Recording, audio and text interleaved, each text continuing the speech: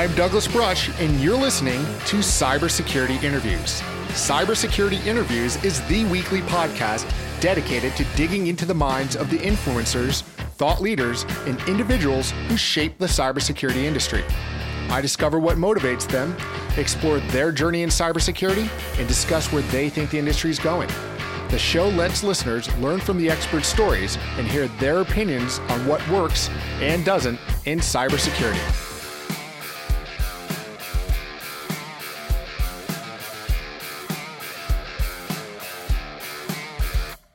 Hello, and welcome to episode 8 of Cybersecurity Interviews. In this episode, we're speaking with Dr. Darren Hayes. Darren is a leading expert in the field of digital forensics and cybersecurity. Currently, he's the director of cybersecurity and an assistant professor at Pace University. In 2013, he was listed as one of the top 10 computer forensic professors by Forensic Colleges. He's developed 4 distinct courses in digital forensics at the undergraduate and graduate levels. Also through Pace, Darren continually conducts research to support law enforcement agencies both domestically and internationally.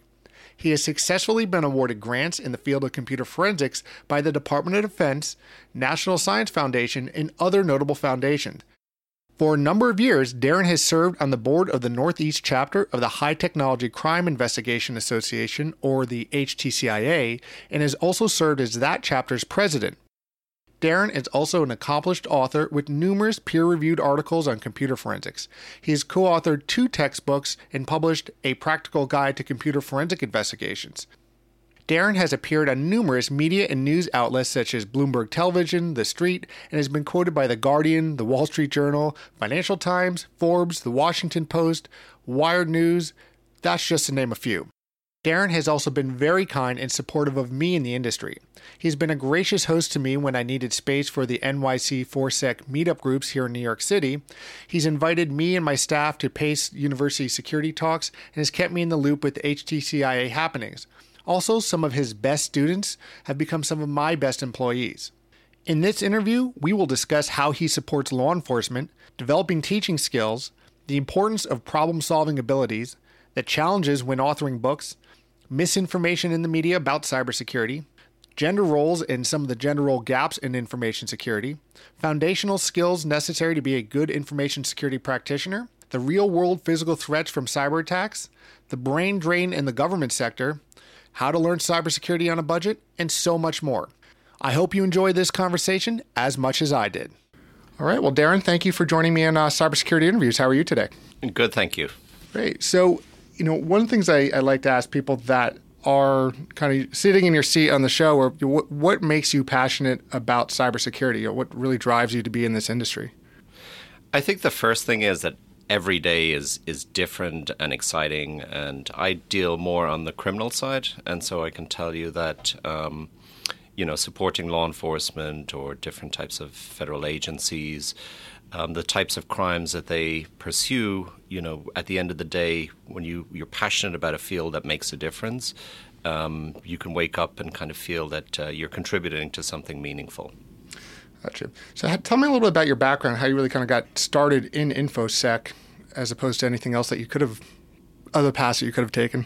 Sure. I kind of have a little bit of a checkered past in a way. That didn't mean that in a positive way, but basically I started off with a Bachelor of Arts focusing on history, and then I went into the business world. I was in financial services for about a decade, and then I started teaching as an adjunct and started teaching corporate planning and policy, which was kind of a business information systems type course. And then after that, I decided I wanted to leave financial services and come and work full-time as a professor. And so in the world of academia, given our location in downtown Manhattan, we're very close to the FBI New York field office. We're very close to the Secret Service field office, the NYPD Computer Crime Squad, the Manhattan District Attorney's Office. And so we became a focal point for different organizations wanting to come to Pace and carry out training. And so we did a lot of different types of security and forensics training here. So not only did I host many of the meetings and organize the meetings, I got to sit in and take part of many of these boot camps. And so I developed a keen interest and knew that this was the future for me. When you got to teaching, I mean, how did you kind of develop the skills as a teacher? Was that something that came naturally, or was something you had to work on? I think that during my time in financial services, I had done some presentations, I think, which really, really helped me. I'd also actually been to training where my boss in the financial services industry sent me for presentation skills to. It doesn't come naturally to somebody from Ireland. Unfortunately, they don't teach it as well as they teach it here in the US. So I got over my M's and R's and started to do, I think, a better job in the classroom. But I think that overall, I would say that being able to mingle with investigators was critical for me because I was able to pick up investigative skills and not just understand the technical side. And then which it also led me to start participating in active investigations. And I think that's really, really critical to be a good professor in the academic world, is that you can say that you have that ongoing practical experience and know the investigative challenges aside from knowing the technical part of forensics and security. One of the things you mentioned too is you actually said you had a Bachelor of Arts in History, which is not necessarily a technology-related certification, but what are maybe some of the elements that you've either picked up from maybe other disciplines and other courses outside of InfoSec that helped you in InfoSec? Sure. I think that when I did my undergraduate in history, it was all writing, and it was basically reading a lot of different books, a lot of different articles, and taking that information, synthesizing it into one cohesive thought, argument, theory. And I think that really has helped me when it comes to investigative report writing.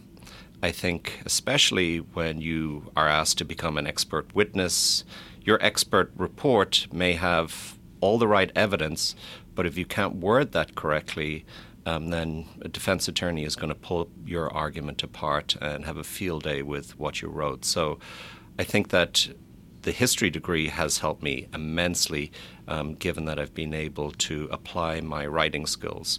I think that also being in the financial services industry has given me an understanding of financial aspects, and so I understand a bit about industry as well, which I can apply to investigations also. Interesting. And one of the, actually going back to some of the courses you've taught, there was one that caught my eye was problem solving using Lego robotics. Tell me a little bit more about that course and why that.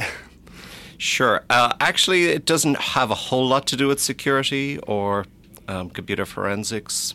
Really, it was a great course to teach because at Pace University, undergraduate students can't graduate unless they've done a community service course. So they have to engage with the public.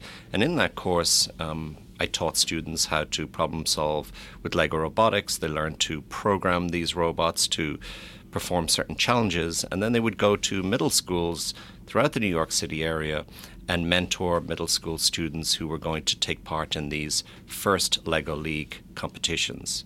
So it was a very exciting course and great to see our students mentor these middle school students. And with that, are there any kind of practical lessons from a class like that, even though it's outside of InfoSec, that could be applied to information security? Definitely. I think that the whole idea of problem solving is really key to any kind of investigation or any kind of incident response, is that you have to be agile. You have to be able to think on your feet. You walk into a company today to perform an investigation, you don't know what you're going to find. And you don't know where the evidence is going to be. You can't say that I'm going to find this type of evidence today on this type of computer. It never works like that, and things always go wrong in investigations. Yeah. And kind of along those same lines of maybe that we've been talking about a little outside of the box, but you were the author of A Practical Guide to Computer Forensic Investigations. You reviewed several other college textbooks on computer forensics, but I also noticed that you co-authored Skills for Success with Mac Office 2011 and Skills for Success with Access 2010. So again, these aren't InfoSec books per se, and maybe sometimes outside of the box. What drew you to doing maybe that kind of writing and contributing in that way as opposed to just strictly within inside a discipline? Sure. I think that writing those other types of textbooks really, really helped because, first of all, I was mainly a Windows user, and then being asked to write a textbook on Microsoft Office for Mac helped me immensely because I got to understand how to use a Mac computer as well as using a Windows computer. So that really helped me. I think that when writing the Practical Guide to Computer Forensics, it was a great experience because I found that a lot of other textbooks were either very technical by people in academia or on the investigative side with not enough of the technical piece. And also I found that a lot of the computer forensics textbooks out there don't deal a lot with mobile forensics, and that's really the heart of forensics today, I think, and the future of forensics is that you can tell so much more about a person's personal life from their phone than you can with their laptop or desktop. Yeah, it's part of something we see in investigations a lot, and where I work is that they're small computers, always on, connected. They're a great reflection of what people do. People check that more than they check anything else. But going back to maybe the book writing, what is some advice you might give to someone who's thinking about writing a book on cybersecurity or maybe another topic that they might be thinking, geez, I don't know if I should do this? I would say be cautious and think it through because when I wrote A Practical Guide to Computer Forensics, it was 4 years where you give up your vacations, you give up your weekends, you give up your evenings because basically you have a full-time job, but apart from that full-time job, you've got to use all your extra time to devote to this textbook. And there's very rigid deadlines to meet.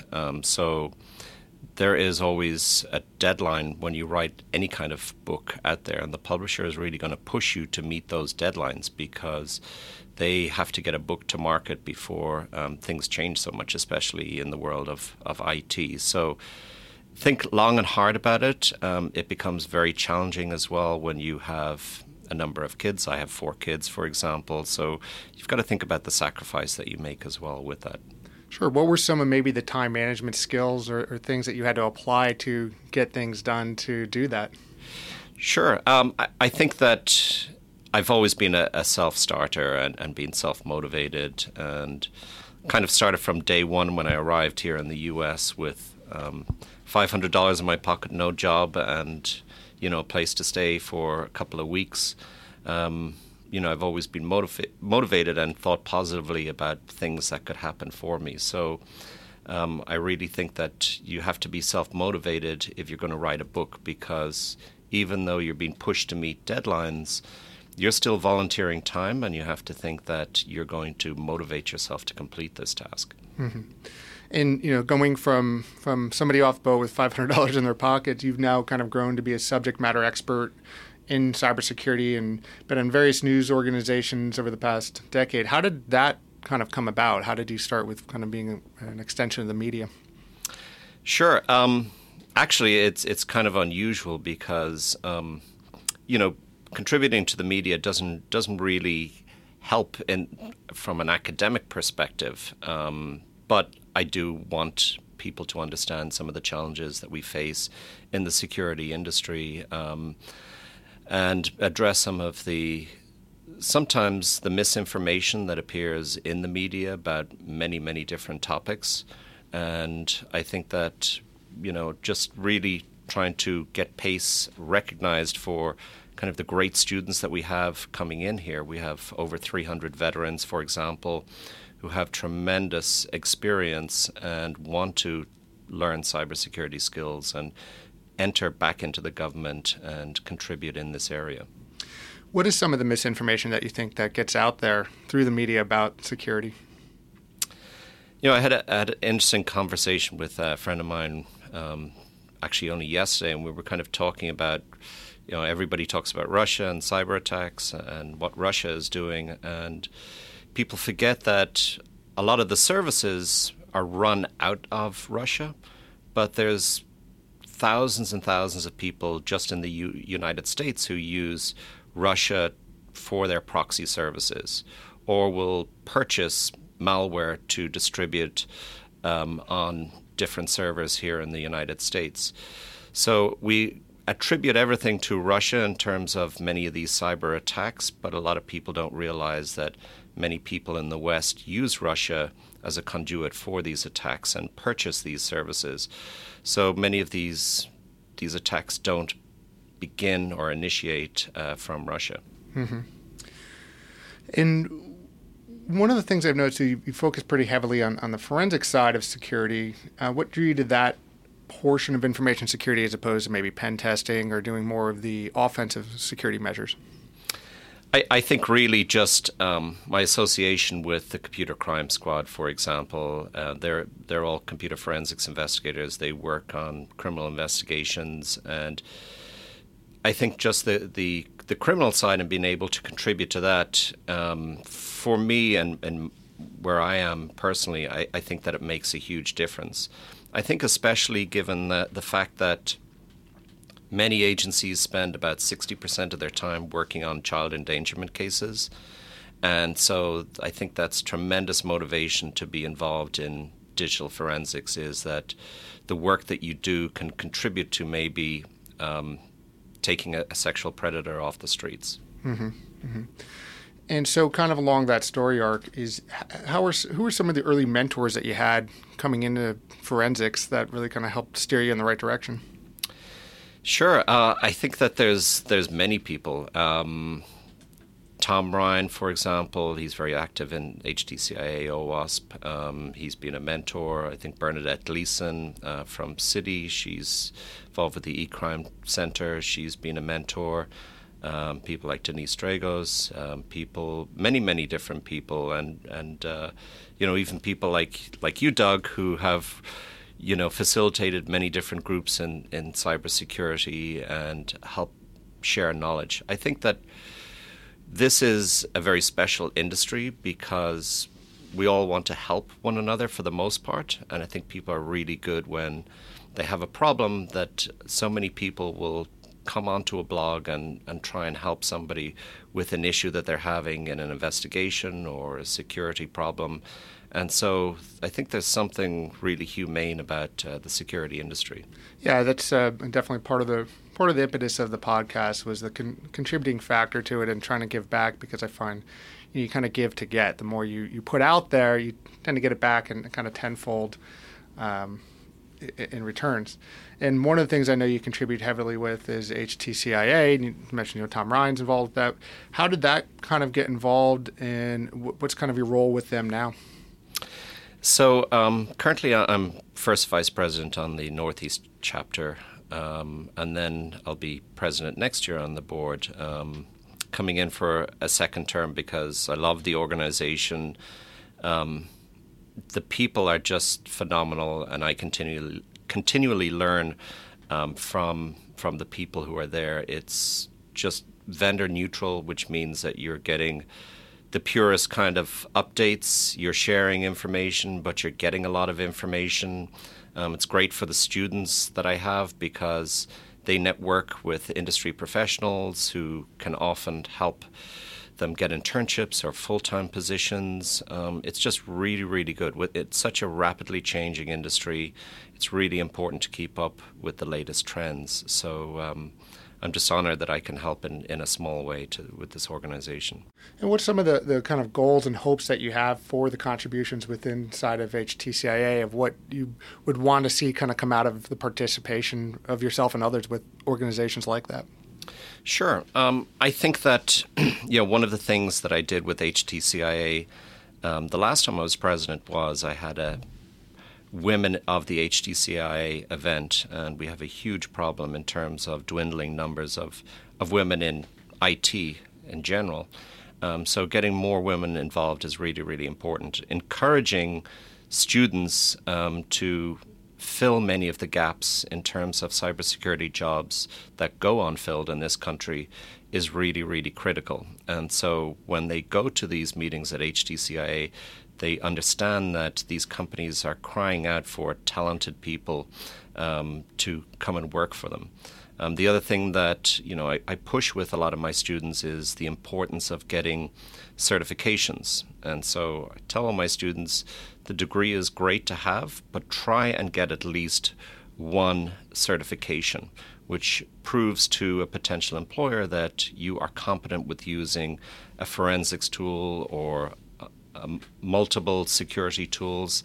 And so that's one of my wishes as well. And then just having industry experts. I think what's really important for people to understand about the HTCIA is that we all have a very diverse set of skills.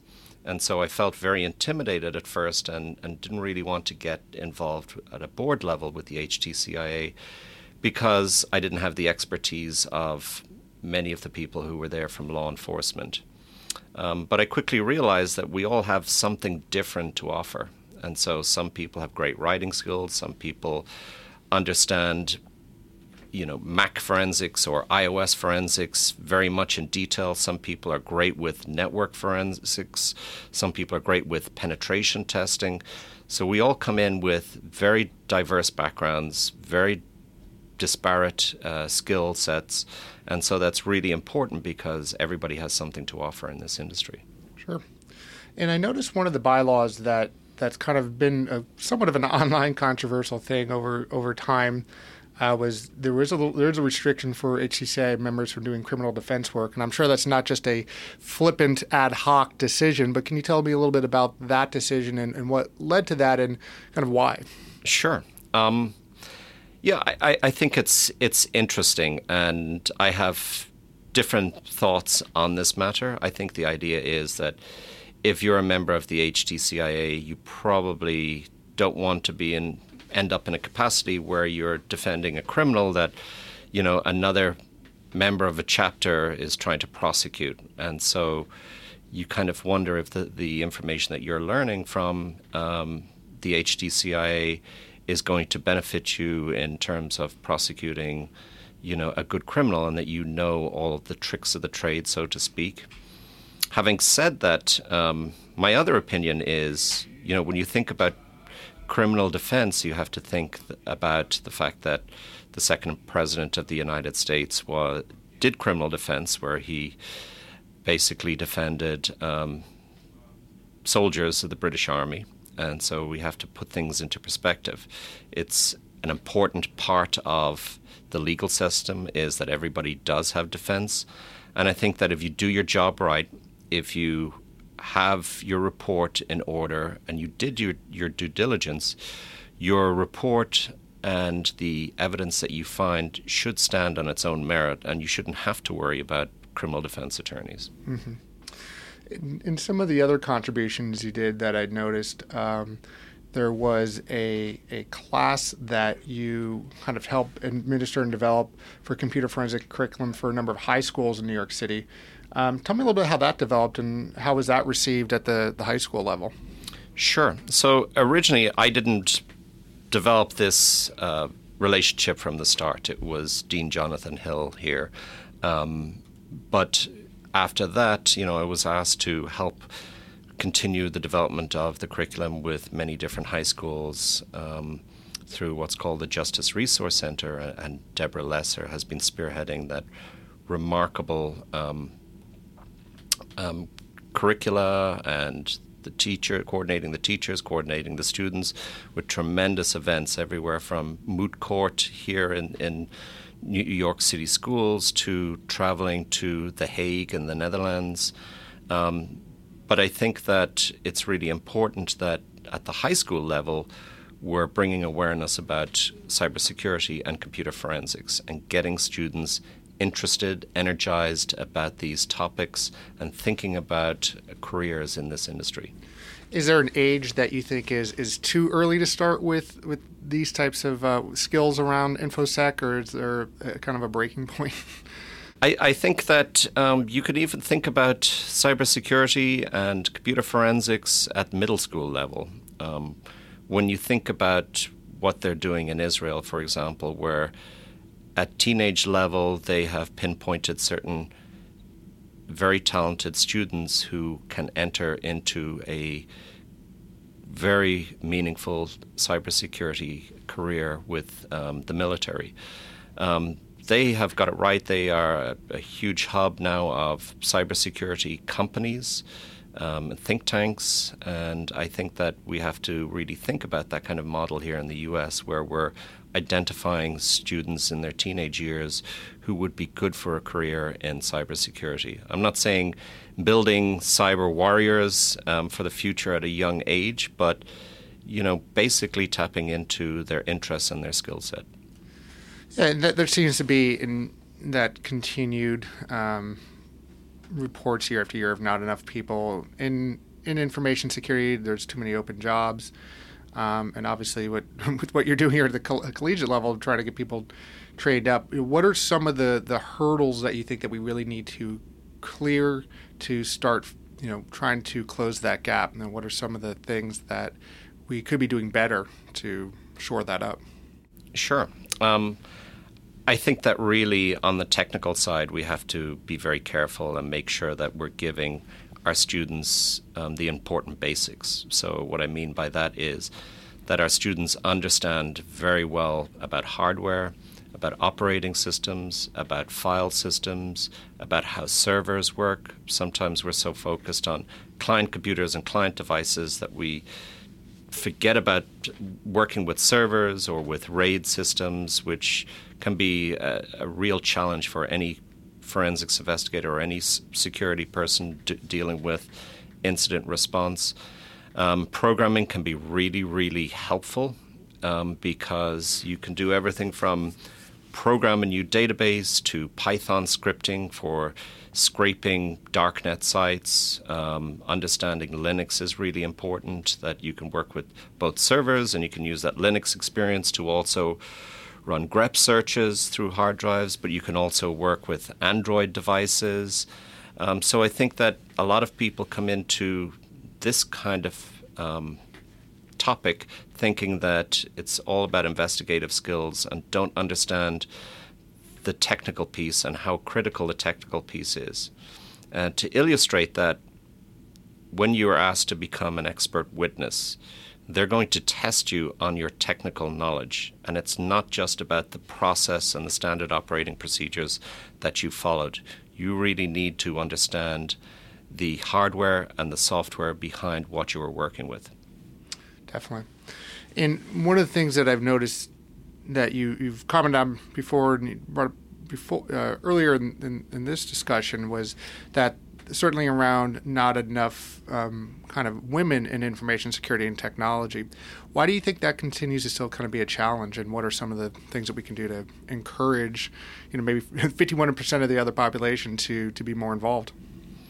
So, I think that there's no easy answer. I think that, there's still, unfortunately, this stereotype of the geeky type person who spends all their time in their mom's basement on the computer playing games and trying to hack devices or that kind of thing. So we've got to get past that stereotype and show how cool computing can be. So it doesn't matter whether you're designing a website or whether you're, trying to do some pen testing.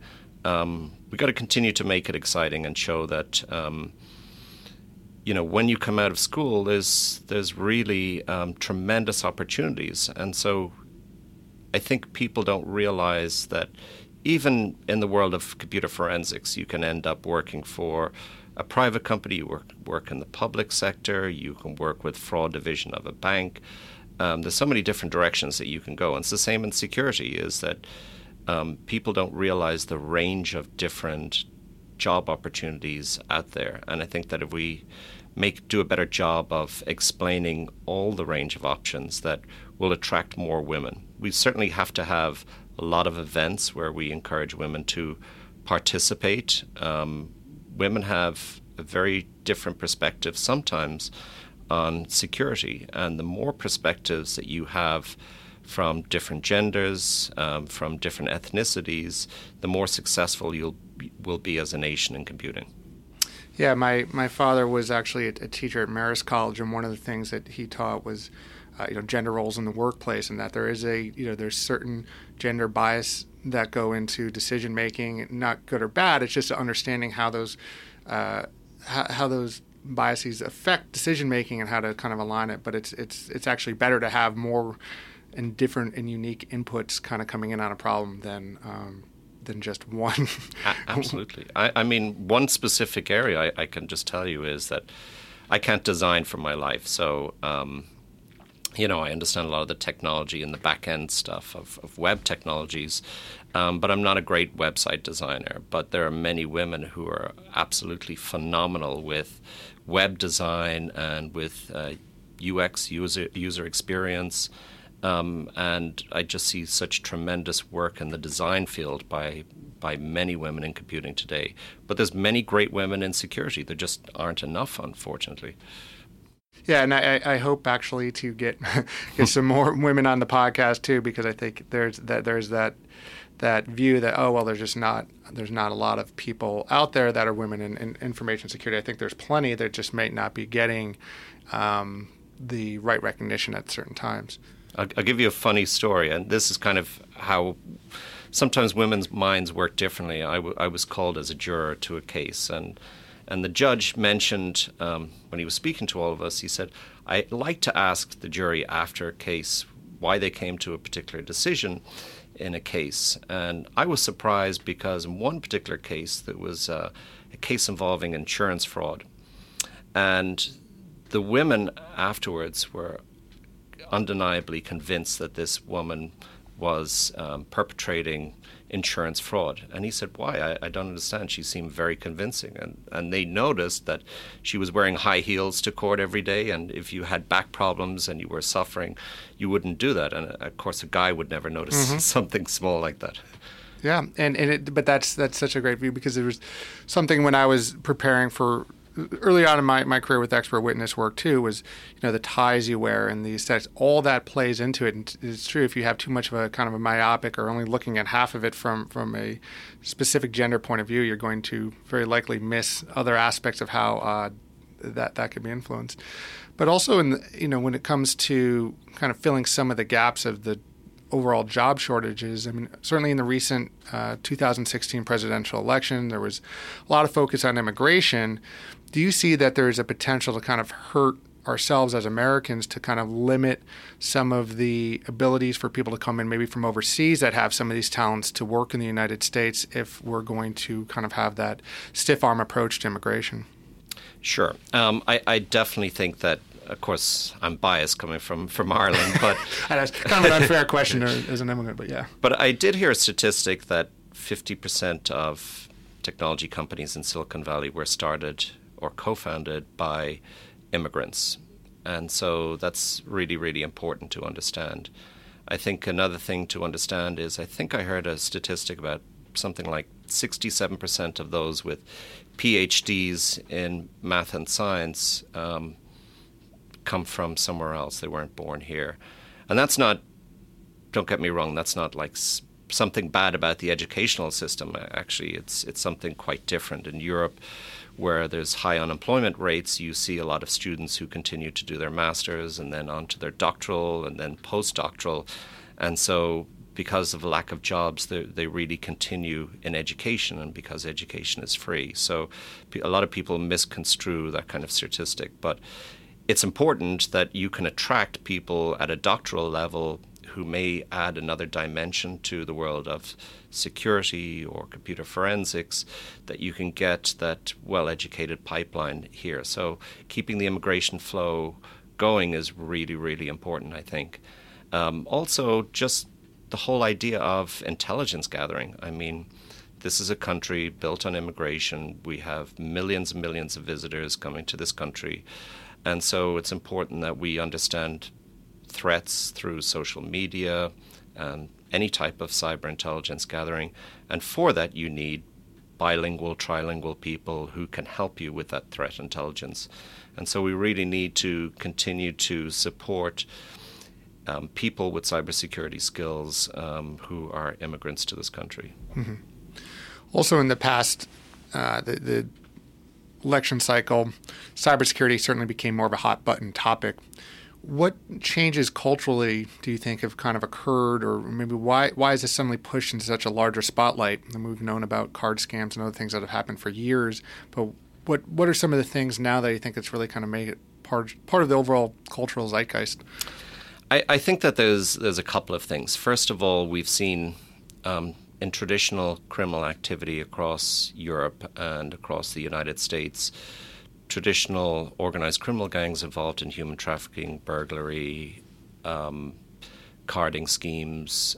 They've added to their portfolio, malware. They've added hacking because there's a huge amount of money that can be made. And so traditional crime has moved to the cyber world. I think the other thing is that a number of different events worldwide have really prompted government to rethink their policies and understand deficiencies in critical infrastructure in the United States. And so when we saw Black Energy malware, which took down electricity for 800,000 people in Ukraine, or we saw 30,000 computers destroyed at Aramco, or we saw the North Korean attack on Sony, we understood the potential for even loss of life or immense destruction with malware. And so we have a very, very large critical infrastructure, which includes healthcare, the electrical grid, financial services. And so the threat of malware and state-sponsored sophisticated attacks is really, really important. And it's not something that you can thwart by having the latest intrusion detection system or a great firewall. Those aren't going to protect you anymore. And so we have to have the brightest minds actually dedicated to protecting the critical infrastructure of this country, which affects the administration and the government directly. Yeah, and when we look at some of these 2016 hacks, and whether it be Black Energy or alleged attacks by the Russians on the Democratic Party, do we really think that the full impact of these hacks have been fully understood or appreciated yet? Yeah, it's interesting because I actually mentioned this to somebody recently. I said that, if there had been voting machines that had been infiltrated, we probably wouldn't know for months to come. And it's just like intrusions today is that, companies often get a lot of blame for not alerting their customers to a breach that occurred 3 years ago, but probably they don't know when it occurred. They don't know the extent of the intrusion. And we're basically trying to make a best effort at guessing the extent of a breach and when it occurred. And so I think that's really important to understand. And kind of, with that, with the kind of rapid news cycle that we have, do you share any of my fears potentially that, we might forget about some of this, that we'll get 3 months down the road, we passed maybe some of the holiday periods when we're recording this, but, come early 2017, some of this might be a distant memory as we move on to the next crisis, and the right attention and focus might not kind of come back to some of the cybersecurity issues. Yes, I think so. I think that one of the problems today is that we're very short term in our thinking, and it's kind of, I hear this expression overused, but whack-a-mole is that we're trying to kind of deal with the latest threat, and the problem is that we're always a couple of steps behind the hackers. I think that the most worrying thing for 2017 is probably going to be like the crypto locker type of ransomware that we're dealing with, which has been so successful. It's so well funded because the ransoms are so high, and so these organizations that run these ransomware schemes make millions and therefore can hire the most skilled hackers to do this. And so companies haven't thought about, number one, what their crown jewels are. They don't know often where those are. There are companies that have hundreds of thousands of servers and don't know where all their information is. And there's no contingency planning. And so this is about business continuity ransomware. And how many companies have really thought about mapping out a plan for when they get hit with ransomware, what they're going to do? Invariably, a company that's hit calls up, scrambles to ask everybody, do they pay the ransom? What do they do? How do we handle this with PR? This is a huge problem that people aren't planning for. Yeah, unfortunately, I get those phone calls generally around 5 o'clock on most Fridays. Which goes to the mindset of the attackers. They know when to skillfully launch these attacks to kind of monopolize on it and stir the panic at the right time. But further looking into 2017, we have a new president coming in. And what are some of the pieces that you think you would like to see implemented as part of kind of the executive branch's strategy for improving the nation's cybersecurity? So I think critical infrastructure is up there, definitely, and that is definitely the prerogative of the current administration, that they have to make sure that we're getting enough people into government who understand the issues. There's also this problem with the brain drain. So I see so many agencies where you have people with great cybersecurity skills who are moving to private industry and making a lot of money, and they're actually getting the government to pay them to do work for them, but in a different capacity. So we have this brain drain. It's because a lot of people in cybersecurity in the government are not being paid enough. We're not addressing that problem. And we're also not hiring people quickly enough. So I was at a recruitment event not so long ago where it was for our students and Department of Homeland Securities, and they did a terrific job with trying to recruit our students, but somebody on the panel said, I submitted my resume and it took 5 years for me to get a call back. So my advice to you is be patient out there. The problem is that a lot of graduate students can't be patient because they're coming out with $100,000 worth of debt and student loans.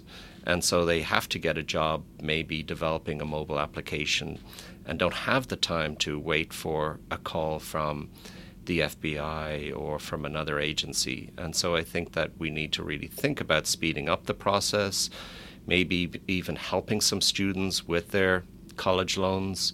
That's really, really important, is that government understand how important it is to get the talent quickly.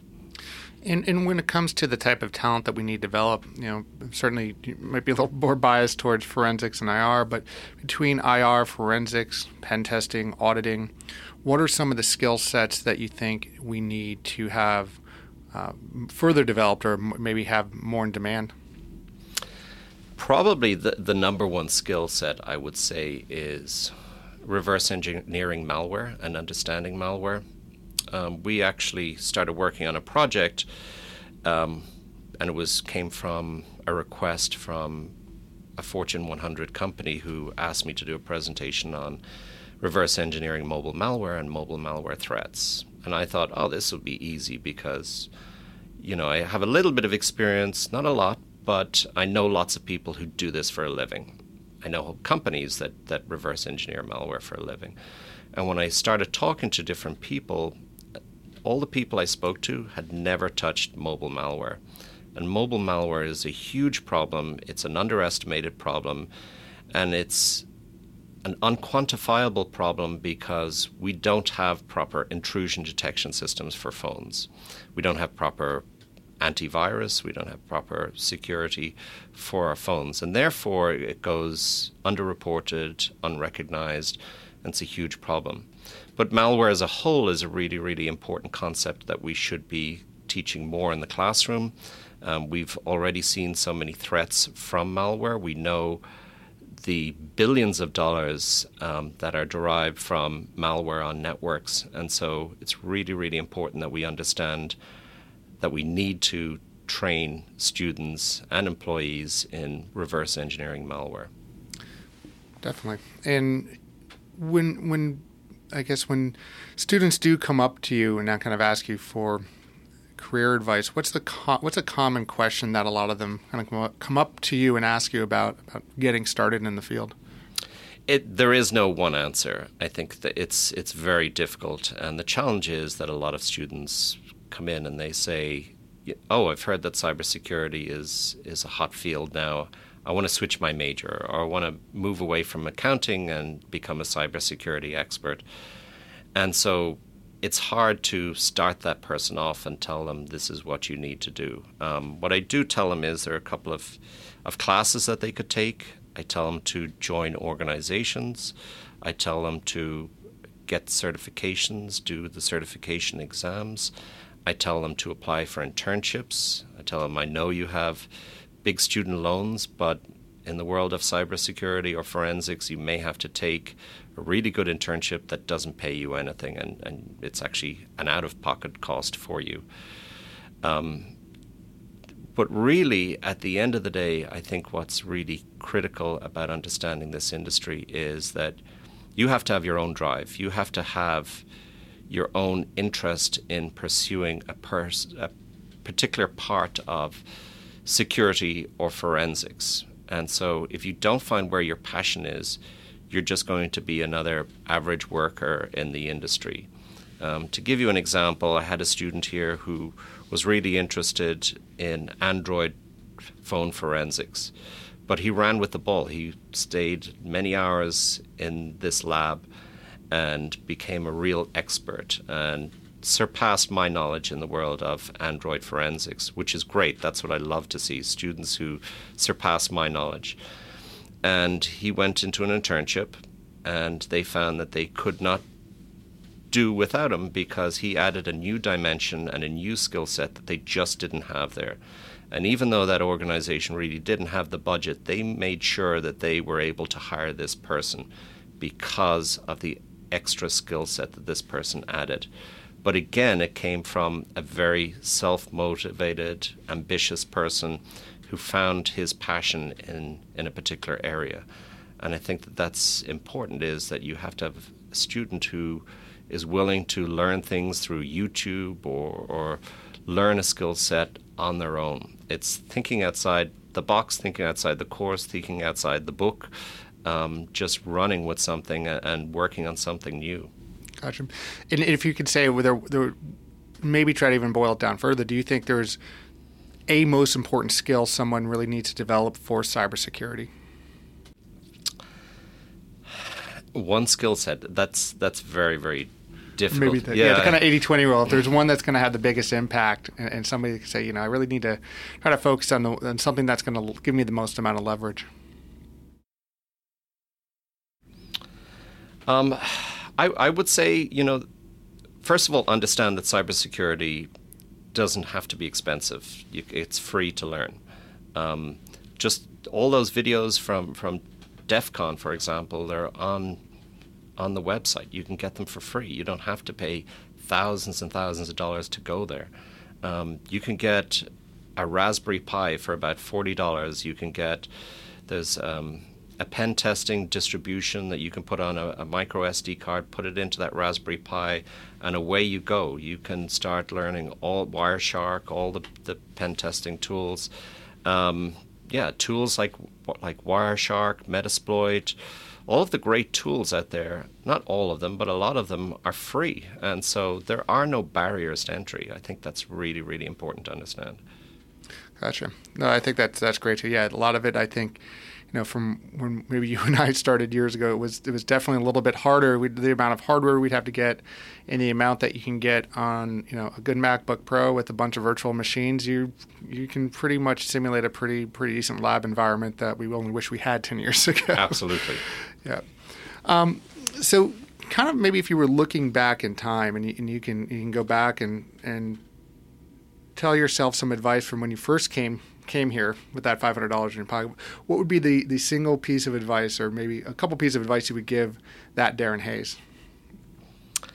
I think that initially I tried to follow the money, and brokerage industry in Ireland, where I came from, is a lot different from here. It's a lot much more cutthroat. I think that was definitely not the industry for me. So unfortunately, I had preconceived ideas about what I wanted to do and didn't think about trying a few different jobs in different areas to understand better.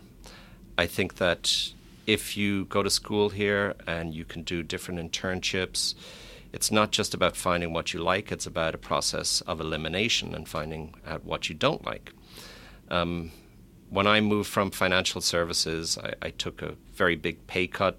I still miss those Christmas bonuses. but I'm extremely happy with what I do. And you definitely don't want to be waking up one day when you're 40, 50 years old wondering, did I really pick the right career? It's possible in this work environment to find something that you're passionate about. Haven't met people in this industry, computer forensics or security, who hate their jobs. They get excited to talk about the challenges. And I think that's really what's unique about security forensics, is that people want to talk about what they do, and in a positive way, and they talk about their challenges in an interesting way. And that, that's one thing that seems to come up time and time again, is that you have people who enjoy challenges, who want to dig a little deeper, who want to answer questions. It's something about IT in general, I think. And so I think that I didn't understand what my calling was, and I've had a diverse type of education and work experience, but it's never too late to change your career. It's never too late. I obviously had to put a lot of time into going back to school and doing my master's, which was very, very challenging, and then doing a doctorate when I had a wife and children, which was even more challenging. There's a lot of sacrifices involved, but you just got to find your passion, and this is definitely a great industry for finding your passion. Yeah, certainly. So I think there's that, maybe my preconceived notion that's incorrect, that there's certainly, you deal mostly with, I would say, younger people, being in my early 40s myself, that I'll discount that to anybody in their early 20s. But I'm sure there's plenty of people that you deal with that are maybe at an older age, or maybe a different part of their life and different part of their journey.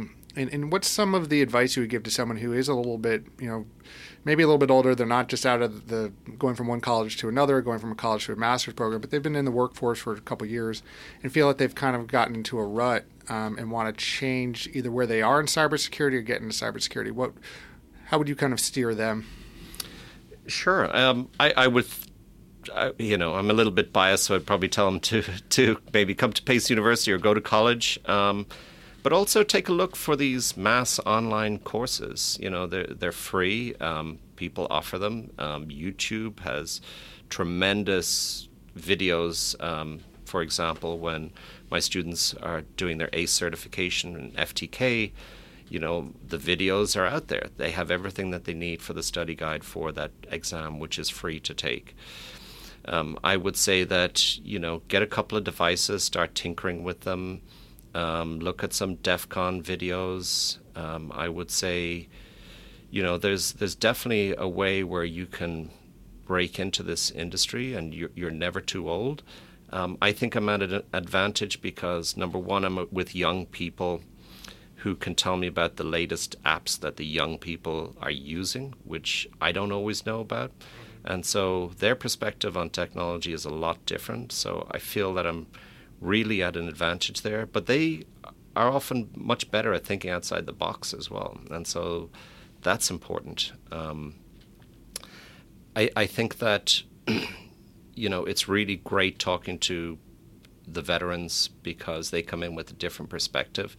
We often think, well, if it's at Tiger Direct or Amazon, if it's not there, then, we're probably not going to find what we want. And when I see these guys jerry-rig something and they can do JTAG for $50 on an Android phone, I realize that, people with different skill sets, you need to be around those kinds of people who add a new dimension to your thought process and what you're trying to accomplish. So, anybody who's in their at a different stage in their life, it's never too old because there are so many unfilled jobs, and the unemployment rate in cybersecurity is, I think, 0% or something. Something like that, yeah. Yeah.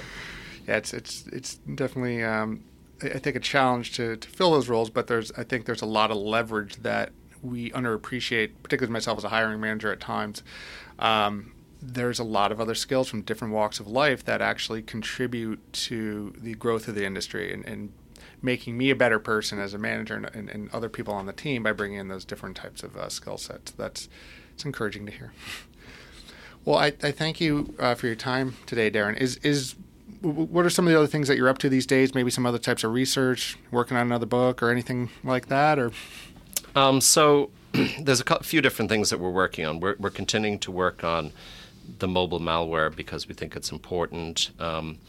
Chip-off on phones has become critical given full disk encryption on Android devices and the challenges with the iPhone. So we are doing many different types of things in that area. We're doing a lot of research in terms of Silk Road type marketplaces on the dark web, and we've been able to successfully do a lot of web scraping of those sites and uncovering some really, really interesting information. So we've been able to partner with a number of different agencies on some different work. Also, a lot of my work in forensics more recently has kind of branched out more into the intelligence side. And so concerns for ISIS have prompted a lot of our research to move in a different direction as well. So it's funny how, you move from investigations and pure computer forensics and finding solutions that end up in a courtroom to kind of the growing need, and I think it's going to be a growing need of the incoming administration of intelligence gathering for, jihadi threats or other types of threats. It doesn't have to be, militant type. It's just threats of, intellectual property theft. But also we've done research in the area of critical infrastructure. We've been able to look just at open source information and been able to very well profile a company, very large electrical company on the electrical grid here in the United States, their network and their employees, and the Internet of Things is just going to make the whole notion of intelligence gathering, threat monitoring really, really important. Mm-hmm. Well, great. And where can people find you online or on the, maybe not the dark web, but the light web? Well, you can always contact me at dhayes@pace.edu. Also at seidenberg.pace.edu. You'll find some profile information for me out there. There's lots of ways. You just do a search for me and you'll find me. Great. I'll put some of that information in the show notes. Well, I hope you enjoyed this conversation as much as I did, and thank you for your time today. Thank you. Really appreciate it. Thank you so much for joining us today on Cybersecurity Interviews. I hope that you enjoyed this interview as much as I did. Please go to cybersecurityinterviews.com, where you can find every episode, including show notes and links for each guest. There you can also find social media links and to sign up for new episode notifications. Thanks. We'll talk soon.